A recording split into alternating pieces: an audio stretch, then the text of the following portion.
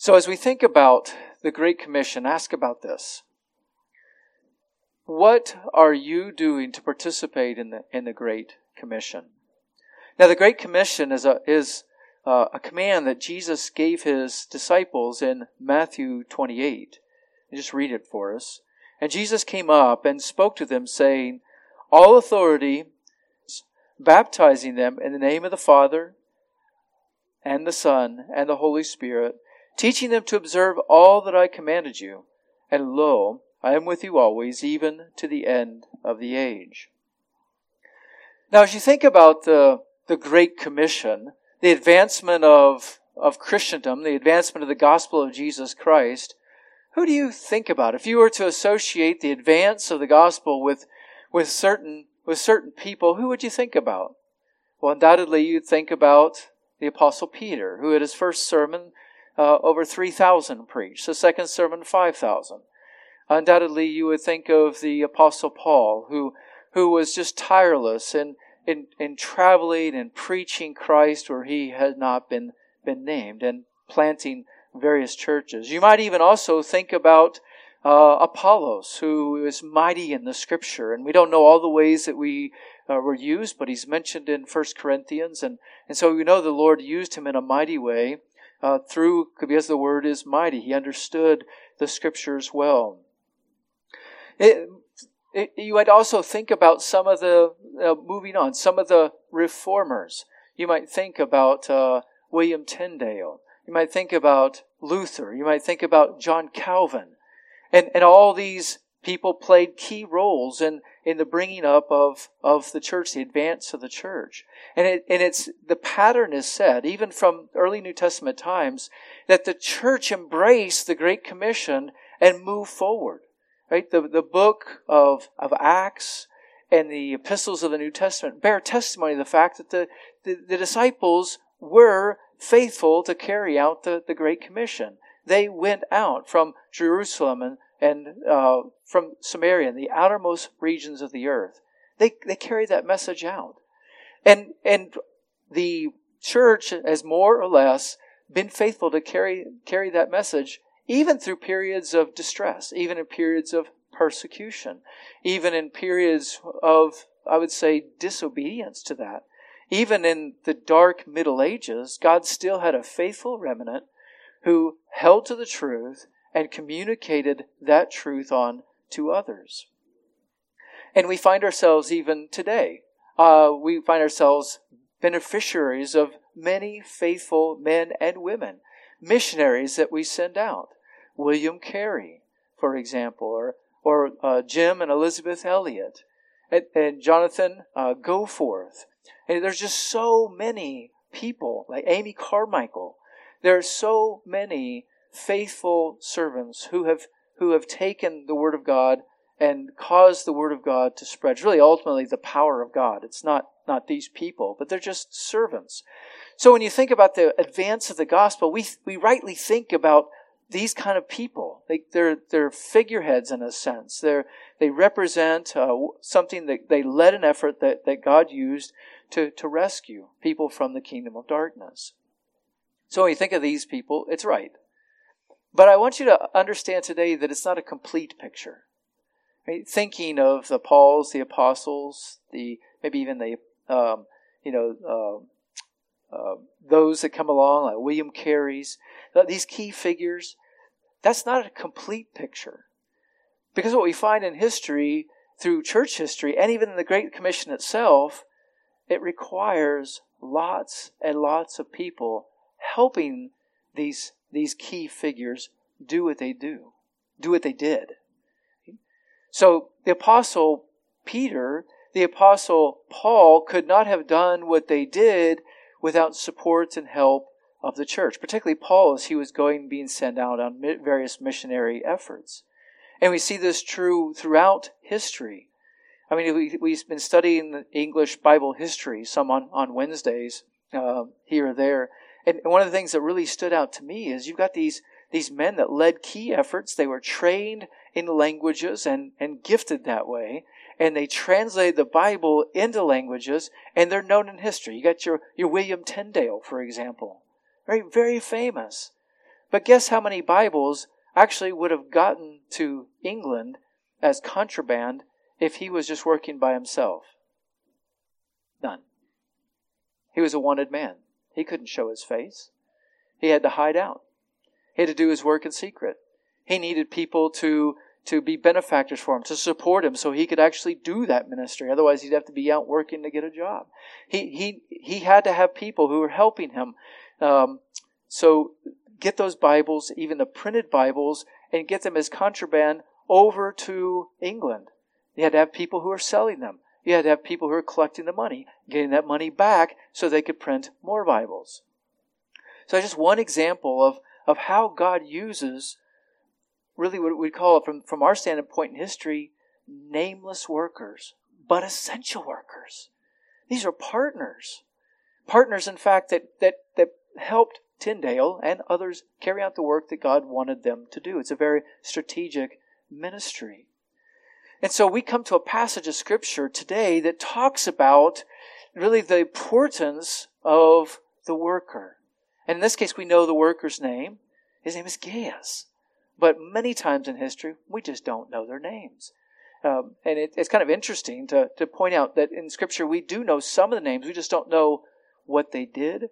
For example, Romans 16 is packed full of names of people that helped Paul. In some cases, he tells us a little bit about how they helped him. Other cases, he doesn't. He just says, greet them. They're co-workers. We don't know what they did.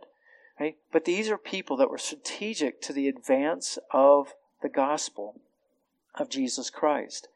And again, we come to a passage of Scripture looking at 3 John verses 5 to 8 to really celebrate and encourage us to think about our part in the Great Commission. What are we doing, both collectively as a church and individually as Christians, to participate in the Great Commission, seeing the important characteristics of that participation, of supporting them.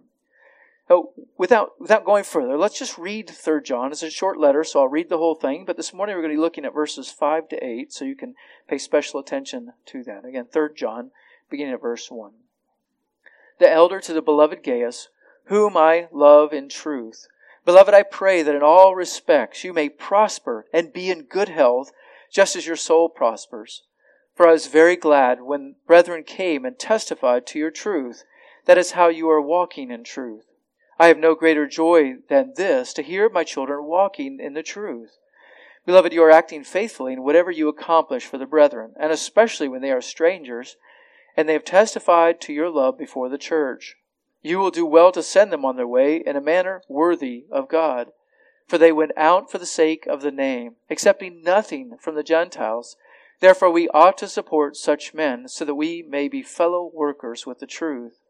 I wrote something to the church, but Diotrephes, who loves to be first among them, does not accept what we say. For this reason, if I come, I will call attention to his deeds, which he does, unjustly accusing us with wicked words. And not satisfied with this, he himself does not receive the brethren either. And he forbids those who desire to do so, and puts them out of the church. Beloved, do not imitate what is evil, but what is good. The one who does good is of God. The one who does evil has not seen God. Demetrius has received a good testimony from everyone, and from the truth itself, and we add our testimony, and you know that our testimony is true. I had many things to write to you, but I am not willing to write them to you with pen and ink. But I hope to see you shortly, and we will speak face to face. Peace be with you. The friends greet you. Greet the friends by name. Now, in verses 5 to 8, we see the Apostle John provide 4 reasons for supporting the work of faithful ministries. We call these missionaries today, faithful workers of the gospel. 4 reasons. And we see the first one in verses 5 and really 6, and that is the accommodation. God commends those who take on this endeavor of supporting missionaries. And we see this through John's words. He begins verse 5 with the epitaph, beloved. He describes Gaius again as beloved. Now again, I'll point out from last time, as I pointed out last time, that Gaius is often called beloved, or John expresses his love to him. It just gives us an indicator that that Gaius was under a lot of duress. And we pick up a little bit of that as I read through the letter. You read about Diotrephes and putting people out of the church. So Gaius was under pressure to stop what he was doing, to stop the ministry he was doing to those who had traveled through, these gospel workers. Diotrephes did not want that to happen. So there's some conflict in what appears to be this a local church.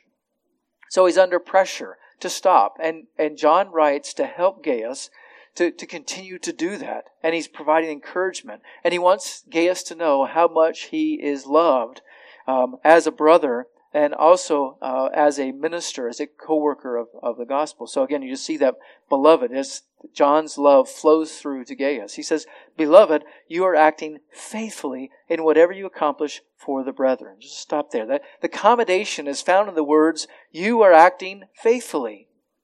The word acting isn't talking about like actors in Hollywood and movies. It's not the fake stuff. It's the real acting. What you're doing is faithful. You're conducting yourself in a faithful way. What was he doing? Well, from we can gather from this letter, he had received brethren, and it's the same brethren that we talked about or read about in verse 3, where John says, "I was glad when brethren came and testified to your truth." There were brethren that came to Gaius and needed help, and they needed hospitality. They needed Gaius to help provide a place to stay, food, shelter, lodging, and then help in getting back to their sending church. And so here John is commending Gaius for doing that very work. You're acting faithfully. When you say acting faithfully, faithful to what? Well, look at the end of verse 8. The end of verse 8, John says that we ought to support such men so that we may be fellow workers with the truth. So that's the emphasis or the thrust of the passage, is being workers with the truth. But here he's saying you're faithful. I think faithful to the truth, and ultimately it's faithful to other brothers in Christ. I mean, we see that he loved them. John specifically mentions that in verse 6. They have testified to your love before the church. So John loved these men, and he gave them hospitality, and that is faithful and consistent with the Scriptures. For example, in 1 John 4, we read this, "Beloved, let us love one another, for love is from God." And I'm reading from verse 7, 1 John 4:7. "For love is from God, and everyone who loves is born of God and knows God. The one who does not love does not know God, for God is love. By this the love of God was manifested in us, that God sent His only begotten Son into the world so that we might live through Him.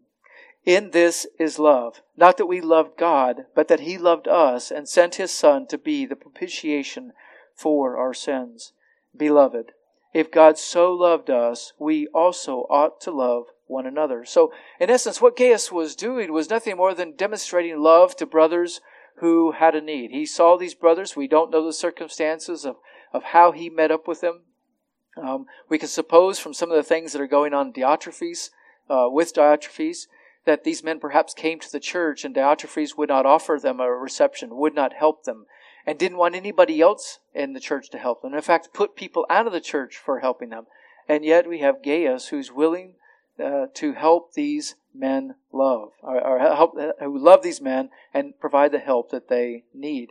Now, just to take a step back a minute, why would Diotrephes not want to help them? Well, we know he wants to be first, and we'll dig into that more at another time.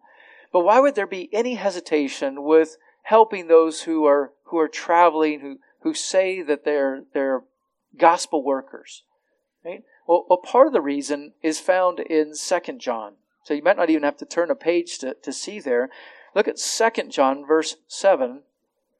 We're told this, "For many deceivers have gone out into the world, those who do not acknowledge Jesus Christ as coming in the flesh. This is the deceiver and the Antichrist." So there are many. In 1 John we read that many had left the church, and that likely was the church in Ephesus. But many have gone out from us, John writes in that. There are many antichrists. Yes, there's one antichrist yet to come, but there are many antichrists, is what he says in the letter. So you must exercise discernment. Not every traveling preacher is faithful and worthy to be supported. In fact, he says in verse 8, he says, and this is 2 John, verse 8, watch yourselves that you do not lose what we have accomplished, but you may receive a full reward. Verse 9, anyone who goes too far and does not abide in the teaching of Christ does not have God. The one who abides in the teaching, he has both the Father and the Son. So, in other words, there's the apostolic teaching. Those who abide in the apostolic teaching know the Father and the Son. Those who don't abide in the teaching don't even know God. And he says in verse 10, if anyone comes to you and does not bring this teaching, do not receive him into your house. Do not receive him, and do not give him a greeting. For if the one who gives him a greeting, for the one who gives him a greeting participates in his evil deeds.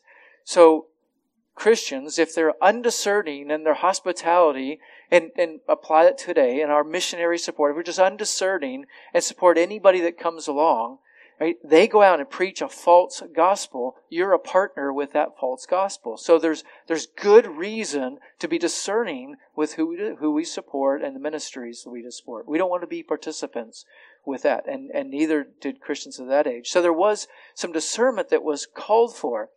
And yet, because true gospel workers needed help, you can't just say, well, we're not helping anybody. It's too dangerous. We're not helping anybody. And again, that's not Diotrephes' concerns, because Scripture says he loved to be first. And we'll dig into more of that next week. But notice that there was reason to be discerning.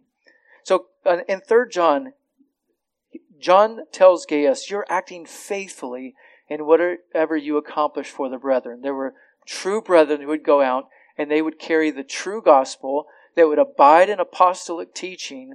And notice Diotrephes doesn't do that, but John does. Gaius does, and he recognized these men as also abiding in the truth. So he supported them. So this commendation that John provides Gaius is provided because he acted faithfully. It was in faithfulness to the truth that he provided that support. Faithfulness in love. And notice also, while we're still talking about the commendation that John provided Gaius, if we see at the end of verse 6, or in the middle of verse 6, you will do well to send them on their way in a manner worthy of God. That there's a lot in that phrase. He says, you will do well. Now, some commentators would say that phrase, you will do well, was a way of saying, please send them on their way in a manner worthy of God. But there's also an aspect to which he's saying, you will do well. You will be commended by God. So if you think about the phrase, you will do well, or having done well, that may stir up a remembrance of what Jesus taught in Matthew 25, the parable of the talents. You know, there were the faithful slaves. One was given 5 talents. He went and invested it, got 5 more talents. And when he came and his master called him to kind of collect on what he had given him, what did the master do? He said, well done, good and faithful servant. You've been faithful with little, you'll be faithful with much. Enter into the joy of your master. And he said the same thing to the one who had 10 talents and given 10 talents, and he went and invested it and made 10 more talents. So he received the same kind of commendation. So there's a sense in which Jesus here John is commending Gaius for his faithfulness. He's saying, you will do well. The Lord himself will commend you as a good and faithful servant if you will continue to do this. So John is looking at the past, at Gaius' past actions, and saying, continue this. Look to the future. It's a future thing. He said, you will do well. In other words, there's going to be another party of missionaries. There's going to be another party of gospel workers that are going to come to you, and they're going to need your help again. And Diotrephes is probably going to oppose that, so that's in the background. But he's saying, you will do well. Don't worry about Diotrephes. You just do what God wants you to do. God will commend you as a faithful servant. Now, the phrase, he says, you will do well to send them on their way. The word send there has the idea of taking care of them. You could say it's hospitality. Now, we talk about hospitality. We can't kind of import our more modern understanding of what hospitality is. There's some overlap, but here, this isn't just a book about hospitality for hospitality's sake. This is a book about hospitality for the gospel's sake. This is about strategic use of one's home and one's resources for the advancement of the gospel, for helping these missionaries, these gospel workers, on their way. So that sending really has the idea of hospitality, has the idea of providing for their needs, has the idea of protecting them. While they're in your home, it has the idea of then sending them out with the resources they need to make it to their next destination, to the extent that Gaius was able to do so. Because we learn in this letter, these workers aren't out for money. In fact, they're not collecting money from those that they're ministering to. So they have to have some way to purchase food there on site as they're doing the ministry, because they're not collecting money from unbelievers. So that is required in that. But look at that last phrase. Send them on their way. How? How? Look at your Bibles. In a manner worthy of God. That's a very high standard. Now, the word worthy is used in a couple other places in Scripture. One of them is significant that we mentioned recently, and that is in Colossians, where Paul talks about the idea of walking. He uses it as a metaphor for living. He says, walk in a manner worthy of what? Worthy of God. What does he mean by that? Well, the idea there, in that context, walking worthy of God, of your calling in God. Walk worthy of your calling. He is saying walk in a manner of equal weight. So the worthy in that context is talking about looking at the calling you're given in Christ, and it's a high calling in Christ. It's spotless. We are standing in Christ as spotless. So because of that, seek to live that way in practice.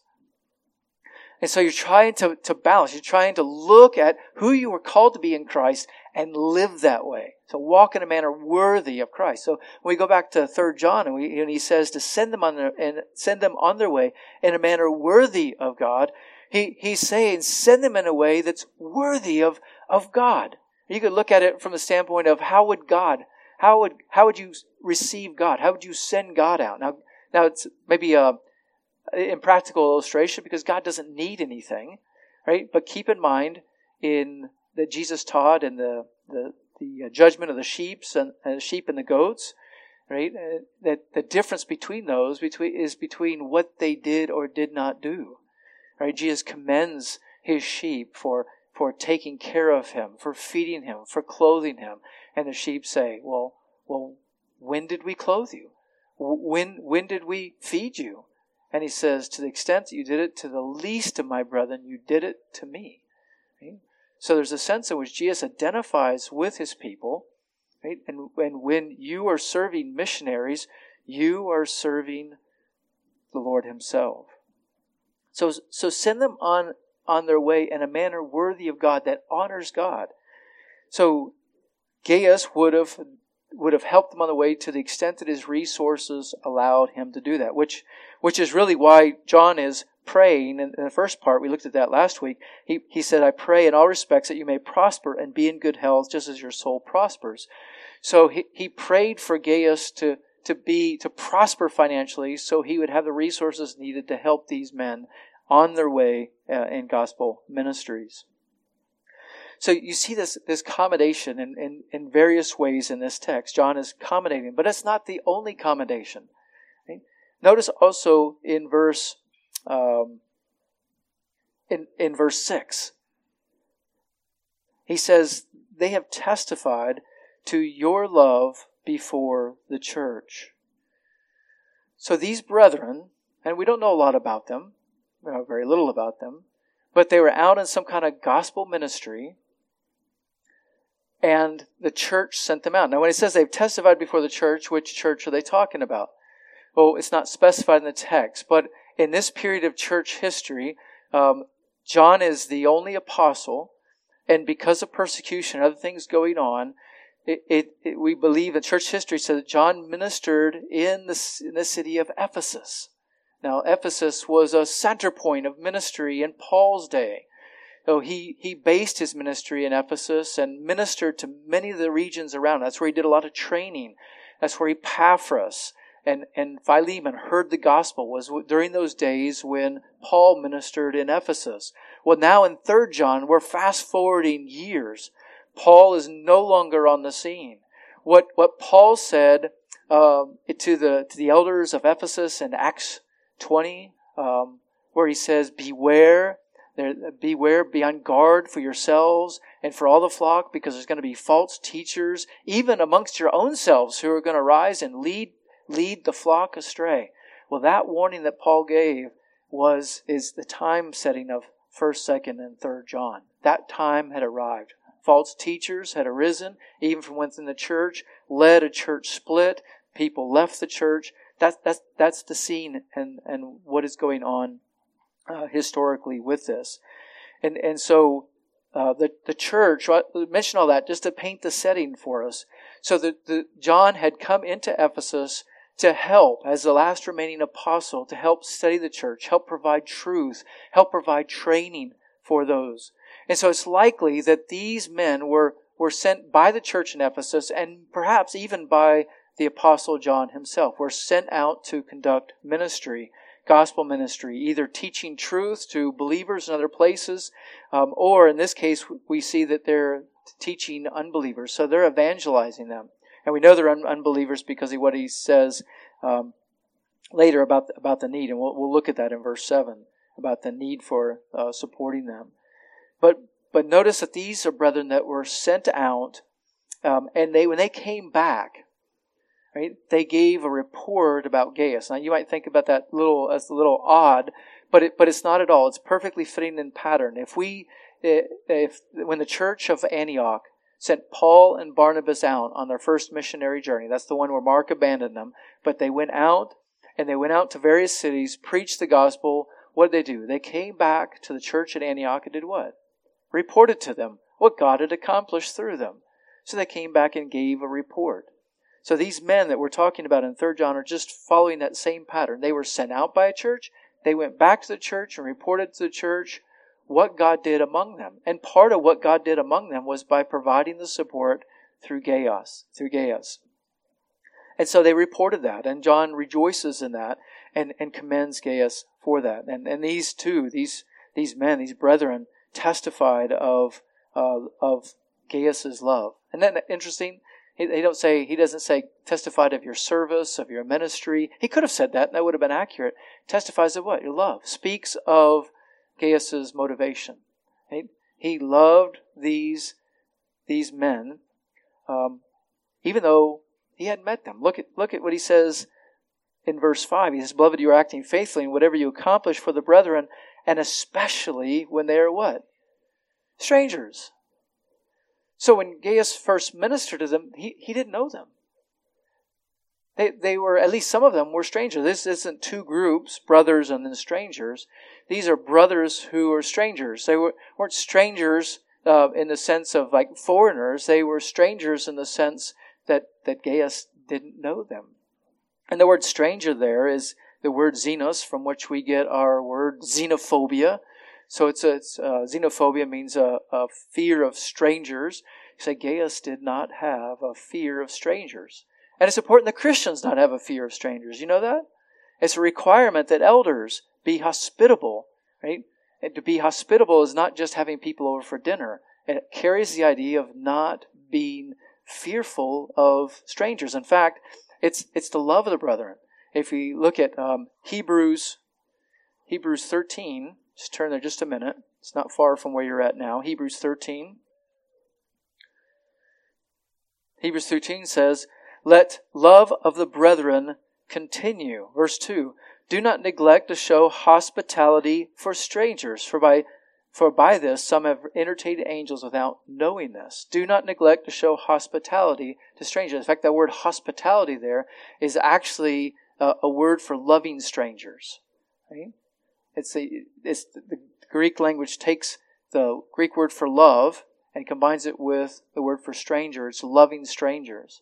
Okay? So it's actually something that's commanded of all of us, right? But required of elders, that they be hospitable. Right? And that's important for gospel ministry. It's important for shepherding. Right? So someone who loves the Word of God but doesn't love people is not a pastor. Perhaps could be a good teacher and at a school somewhere, but is not helpful to actually shepherding people.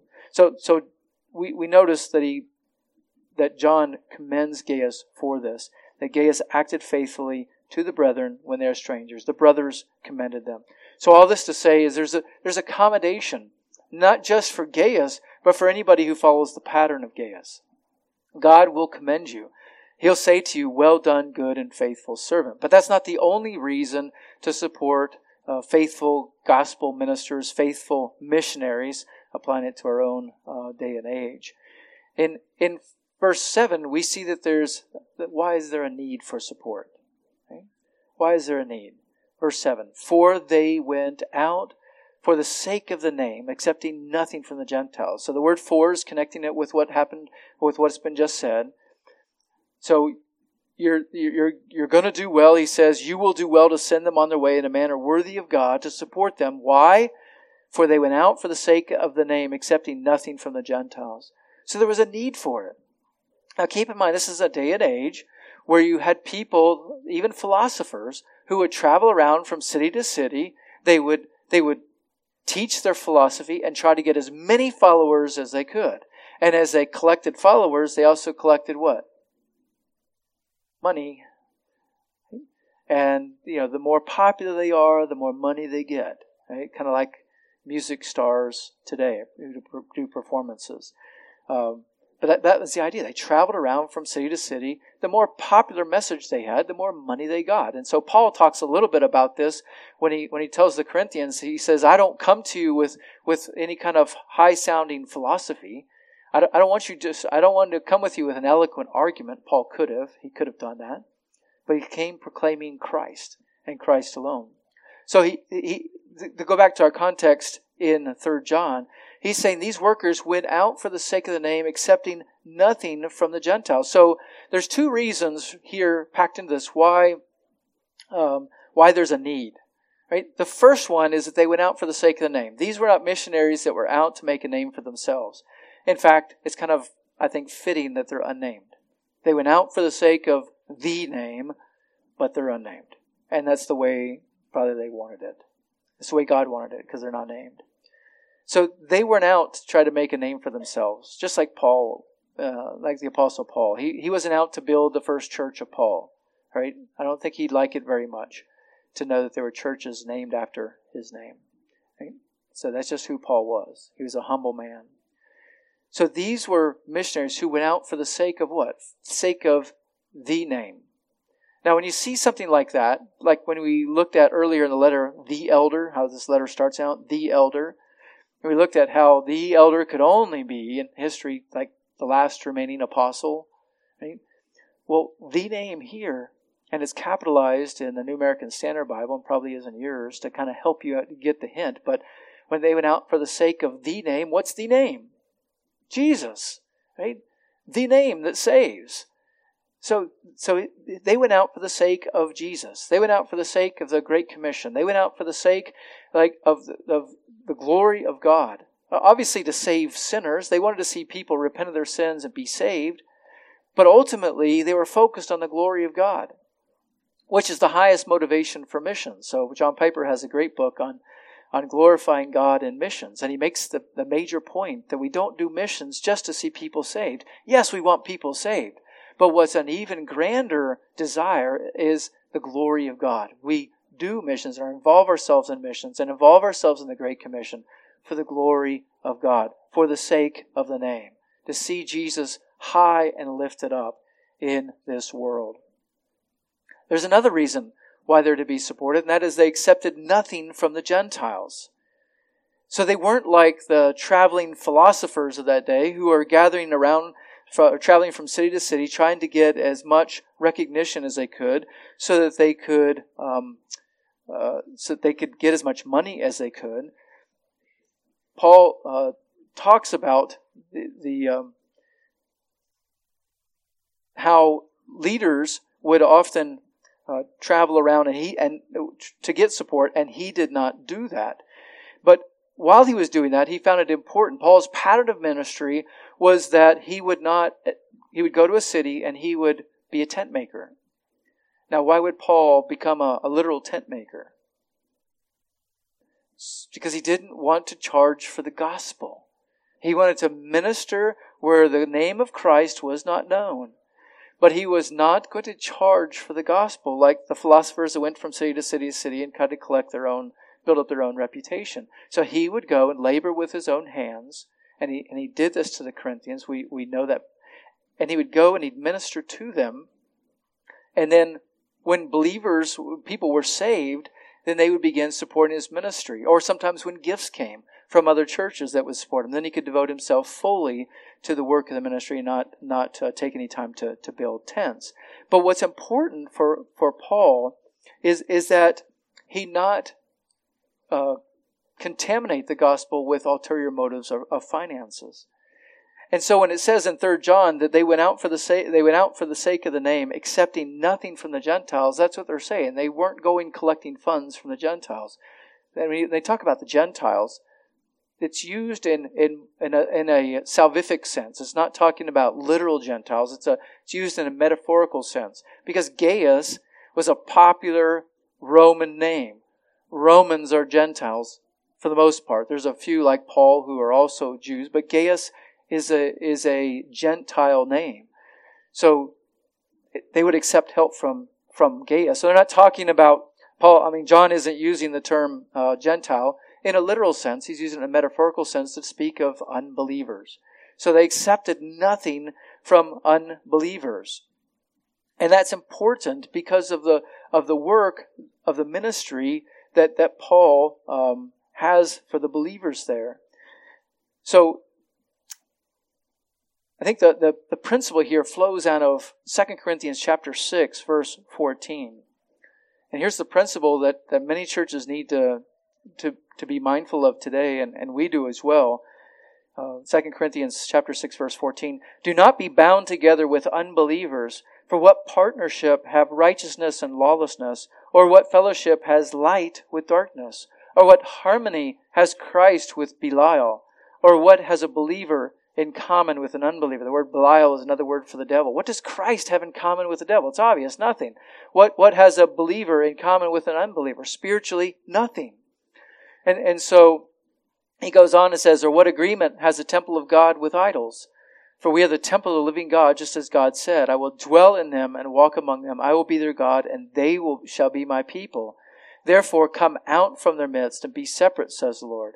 Do not touch what is unclean, and I will welcome you. I will be a father to you, and you'll be sons and daughters to me, says the Lord Almighty. So he's not saying come out in the sense of don't be around unbelievers. He's saying don't have a partnership with them. You actually don't have any partnership with them in a spiritual sense. So don't have any partnership with them when it comes to gospel ministries.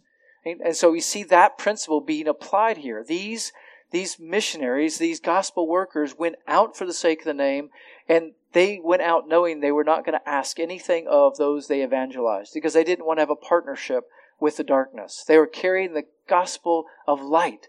How could the gospel of light partner with darkness? It can't.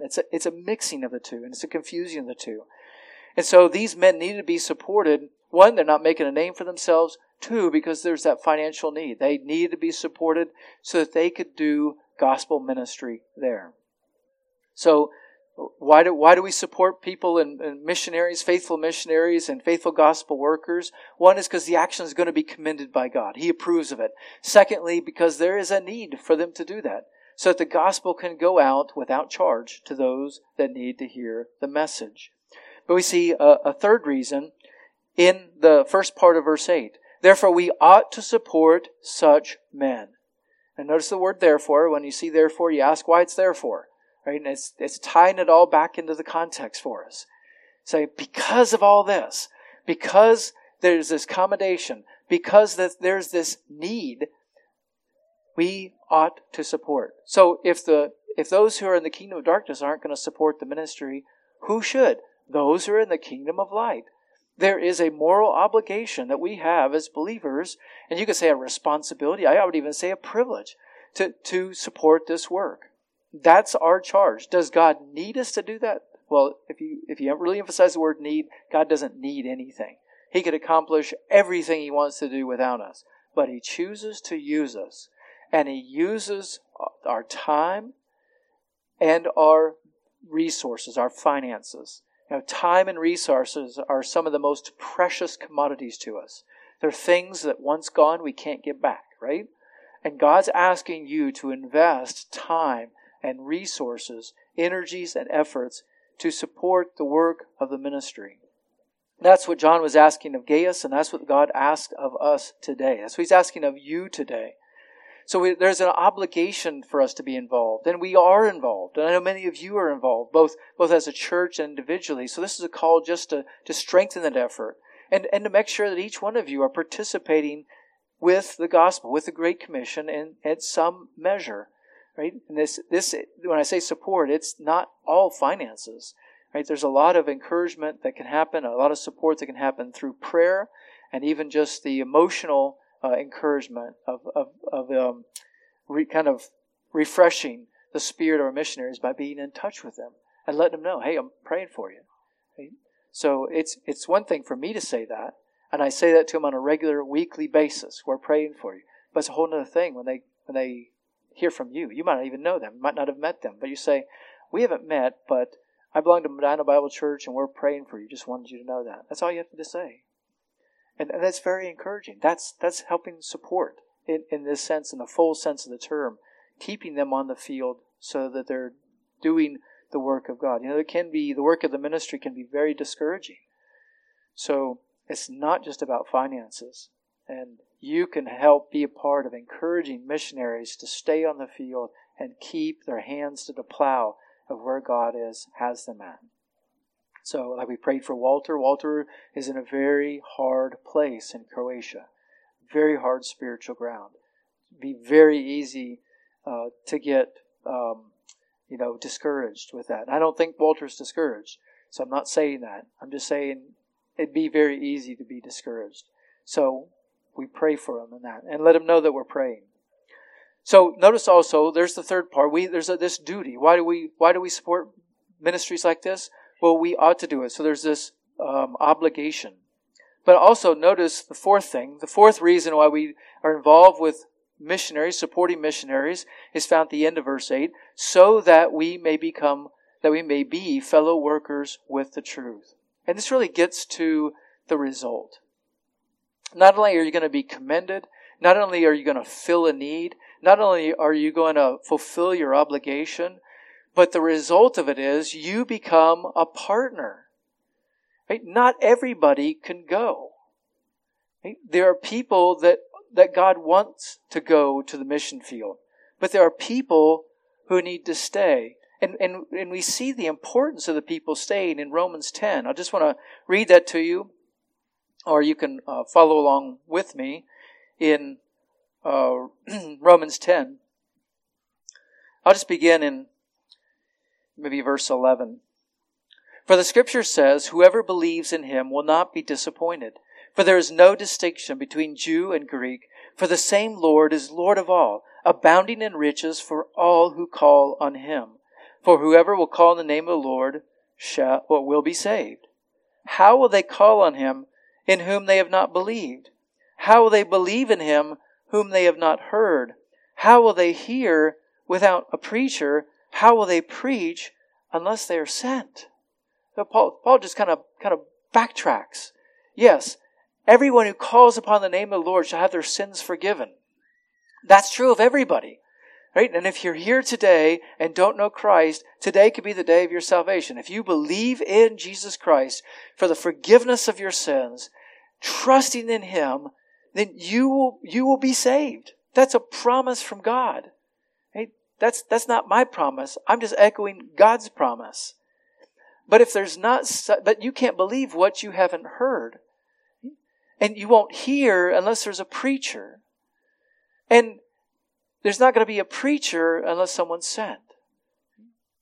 So in this sense, preacher could be someone officially sent as a missionary, but it could just be you telling a brother or sister Christ about the gospel. But here Paul is looking at more in the official sense, how are these cities going to hear about Christ? How are these countries going to hear about Christ unless we send somebody?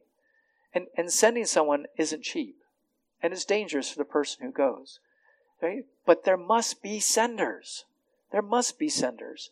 William Carey is noted as saying, you know what? He likened missionary work to mining on the ground. And he said, I'll go down into the mine if you hold the rope.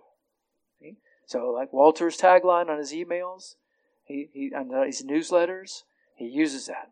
He says, hold the rope. I'll go down. You hold the rope. He's in Croatia down in the mine. We hold the rope. We're part of that network that helps hold the rope for him. Okay? So that's what the Lord wants us to do. You know, when I was in the National Guard many years ago, I think the ratio of battlefield soldier to support soldier was like 14-1. So for every soldier on the front lines, the U.S. Army knew they needed 14 people behind the scenes doing all the support work. Ammunition, food, transportation, logistics, planning, everything. 14-1. Now it's down to something like 6 or 7-1. But you know what? They haven't become more efficient. You know what they've done? Contracted it out. So civilian contractors are doing the work so they can say that they don't have as many people involved, right? So they reduce their numbers, but you still have to have those people do those jobs. There's, the computer and technology can help with some of that, but you still need somebody to cook the food. You still need somebody to deliver the ammunition. You still need people delivering the ammunition, making sure the ammunition gets to the right place. So all that to say is there's still a massive need for workers, and that's true in a lot of logistics and a lot of things that goes on in this world. But in a spiritual sense, it's true as well. There is a need for us to be involved in supporting gospel workers and gospel ministry in the ways that God allows us to do that. Right? And that's something God desires of us, or a church. So we have to decide what kind of church will we be, and you have to decide what kind of Christian are you going to be. Are you going to be a faithful Christian who is commended, who helps fill the need, who sees your obligation and joyfully fulfills that obligation, and then sees the result of becoming a co-worker? Right? All that to say, and I'll come back to that, that's his point here at the end of 3 John. He says you're to be worker at the end of verse 8, that you may be fellow workers with the truth. You may not be the one who's sent. You might not be the one who goes to that city and proclaims Christ, who learns their language so you can proclaim Christ and see many turn to Christ. You might not be the first-hand witness of all that's going on. But by faithfully supporting the one who does do that, then you become a participant. It's just like you were there. Right? And it's not just my words. This is what God Himself says. God credits that person's leadership role ministry on the front lines. You get credit for that. He commends you for that, your partnership with that. I want to show you this just in closing from Philippians 4.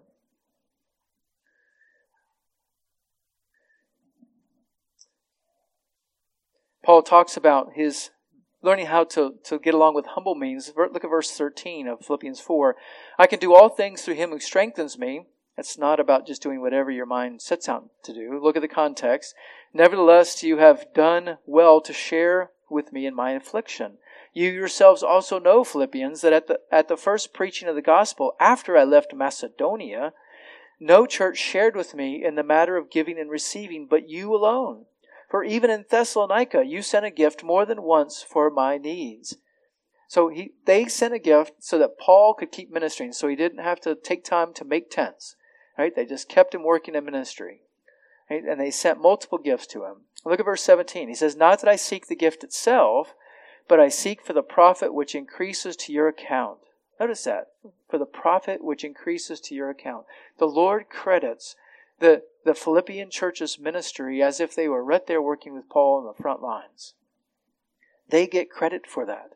And that's not like a credit to earn your salvation. That's what we're talking about. These are just ways in which we honor the Lord, and so the Lord promises to reward those who are faithful.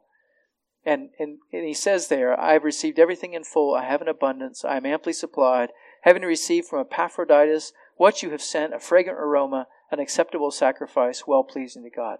Notice what he says. It's not ultimately a gift to me. It's ultimately a gift to God. It's a well-pleasing sacrifice to God, an acceptable sacrifice, a fragrant aroma. All that language is language of worship. So the support is ultimately worship to God.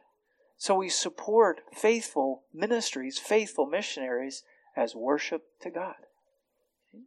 So will you answer the call the Lord has placed upon your life as a believer and our life as a church to answer the call to be faithful to the Lord in this? Let's pray. Our Lord God, we thank you for your faithfulness, that you sent the gospel. You gave us the gospel. You gave us Christ. And having died for our sins, Christ commissioned his disciples and his church to preach Christ, to preach the gospel to those who had not heard the name. And Lord God, I just ask you, help us to be faithful, to do our part in the Great Commission. Lord, however you would have us to serve and however you have us to support missionaries, I just ask, Lord, that you would help us to be faithful to the missionaries we do support. And Lord God, that you would enable us to support many more missionaries and to support them in a manner worthy of God. Oh God, help us to do this. Help us to embrace this work with joy. And Lord, just meet every need. Provide us the resources that we need in order to do this for your name's sake. For the glory of Jesus Christ our God, we ask this. Amen. Thanks for listening to the pulpit ministry of Medina Bible Church in Medina, Ohio. You can find church information, a complete sermon library, and other helpful materials at medinabible.org. This message is copyrighted by Medina Bible Church. All rights reserved.